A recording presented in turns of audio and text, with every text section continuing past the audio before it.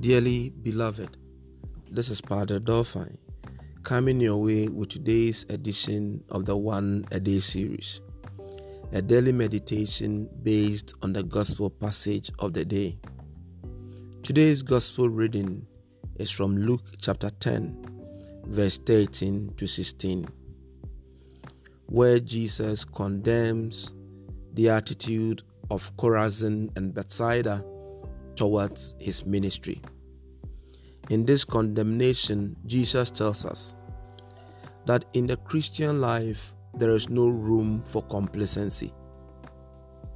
We are to take advantage of every opportunity given us by God. We are not to take the graces that God makes available to us for granted. For to whom much is given, much will be expected. Do your best.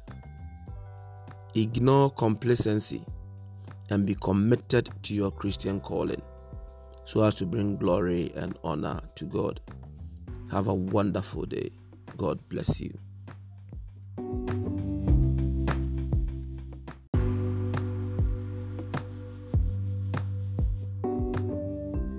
My dear friend, this is Padre Dolphyne coming your way with today's edition of the One a Day series, a daily meditation based on the gospel passage of the day. Today's gospel is taken from Luke chapter 10, verse 17 to 24, where Luke tells us that the 72 disciples returned to Jesus full of joy. But to their surprise, Jesus explained to them what true happiness means.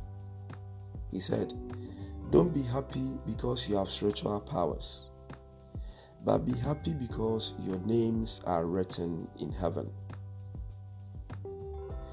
Don't glorify yourself in what you do, but glorify yourself because God has found you worthy and has chosen you as an instrument to make the kingdom a reality in the world.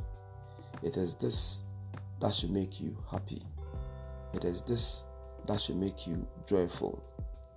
As you go through the day, remember, happiness is because of God's choice of you as his instrument.